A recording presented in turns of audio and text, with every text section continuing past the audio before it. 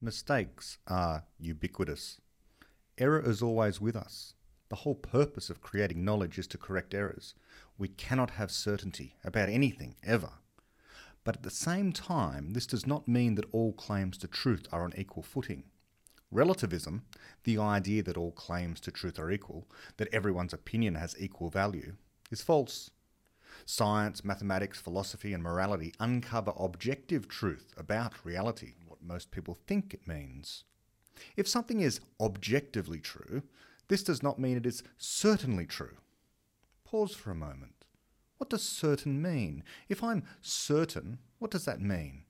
It just means I feel some way. I feel certain. Certainty is an emotion. It's a feeling you get, or at least a feeling some people seem to want to have. But a feeling? The feeling that you are definitely, without a doubt, correct is no guarantee that you are.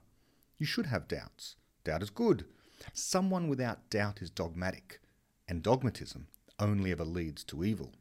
Do you remember the time when you were certain that through any 2 points, only a single straight line can be drawn? Perhaps you still are, depending upon how much maths you remember. So perhaps try it now. Draw 2 random points anywhere on a piece of paper and draw a straight line through those 2 points. Can you draw more than one line through those 2 points? Have you tried? Think a little. It's said only one line can be drawn through those 2 points. Indeed, Euclid, who first laid down our mathematical foundations of geometry, provided a rock-solid mathematical proof of this. And this is what you are taught in school geometry class. So there's a proof. But are you certain of so simple a truth? Most people are certain, at least for some time, that only one such straight line can be drawn. But now, bend the piece of paper, or wrap the paper around a ball. Suddenly, infinitely more straight lines can be drawn. Your prior certainty is undermined by a simple change of perspective.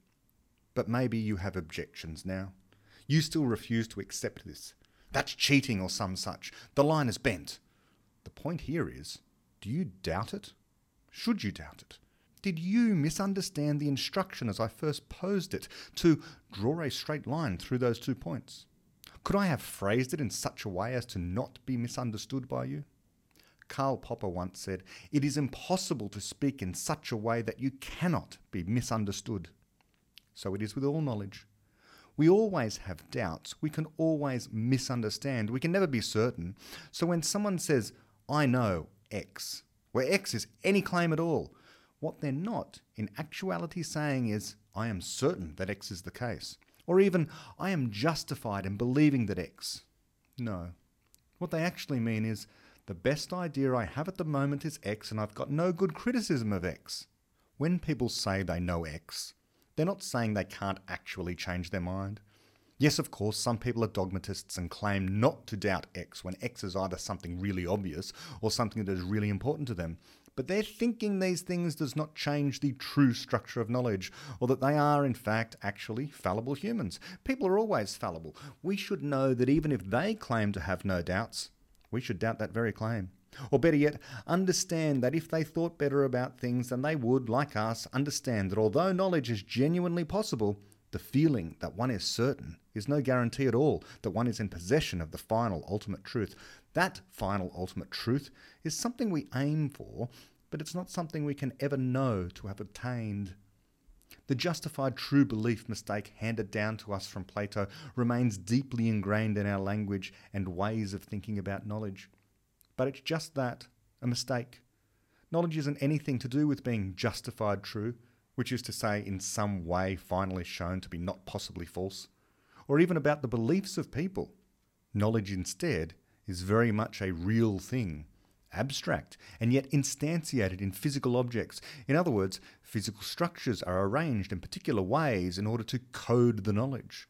So, for example, brains encode knowledge, but so too do computers and even telescopes. All these structures encode causal relationships between objects so that something useful can be done with the information. Popper understood that knowledge is real and possible, but many people think he rejected knowledge because they think his entire philosophy is about falsificationism. So they think Popper's philosophy says something like, you can be sure about those things you have falsified, but not about anything else, or something like that. But this is wide of the mark completely. Popper did not think you could be sure, as in certain or absolutely 100% without any doubts for all time satisfied, that anything was true or false. No. He didn't believe in confidence levels at all. Everything we know is always conjectural, which is to say, tentative. It contains truth, but it's not the final truth. Knowledge claims are explanations about what is true. Falsification, or refutation more broadly, rules out some explanations, theories, ideas, hypotheses, as being good explanations. David Deutsch sharpened up this idea even more. An experimental refutation makes a theory almost impossible to vary in such a way as to account for the refutation. In other words, if your favourite beautiful theory is slain by an ugly fact, then if the theory is any good, you shouldn't be able to change it just a little bit in order to now explain what went wrong.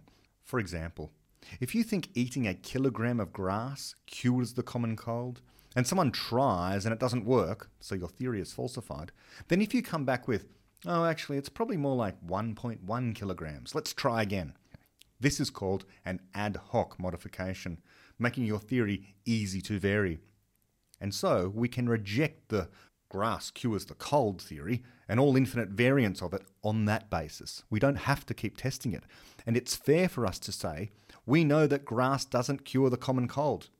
Does this mean we're sure that it doesn't? That we're certain one day someone won't come along and show how if you isolate some chemical in grass and add it to some other chemical in alcohol and take it as a pill, that this won't kill cold viruses? No, we can never be sure, but we've no reason whatever to think that this is or ever will be the case. Popper was never a skeptic in the philosophical sense of the word, quite the opposite.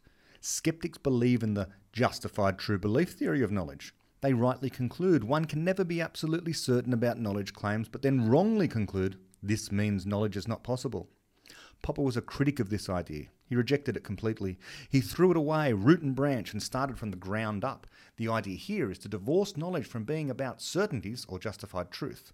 Instead, knowledge is possible because there is an objective difference between knowledge claims.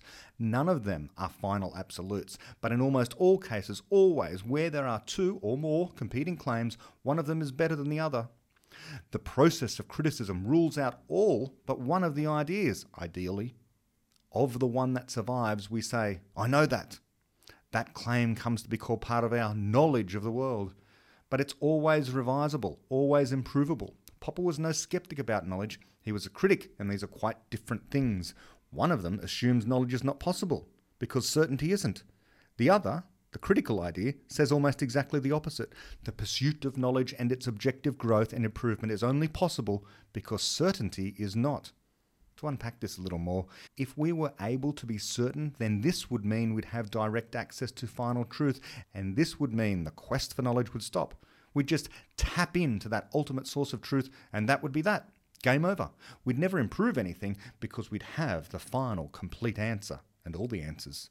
So the pursuit of knowledge would stop. But happily, the pursuit of knowledge isn't like this at all. Knowledge is hard won, and it comes to us with much misconception. Almost all we know contains misconception, and we can never be sure which is misconception and which is truth. But that doesn't matter.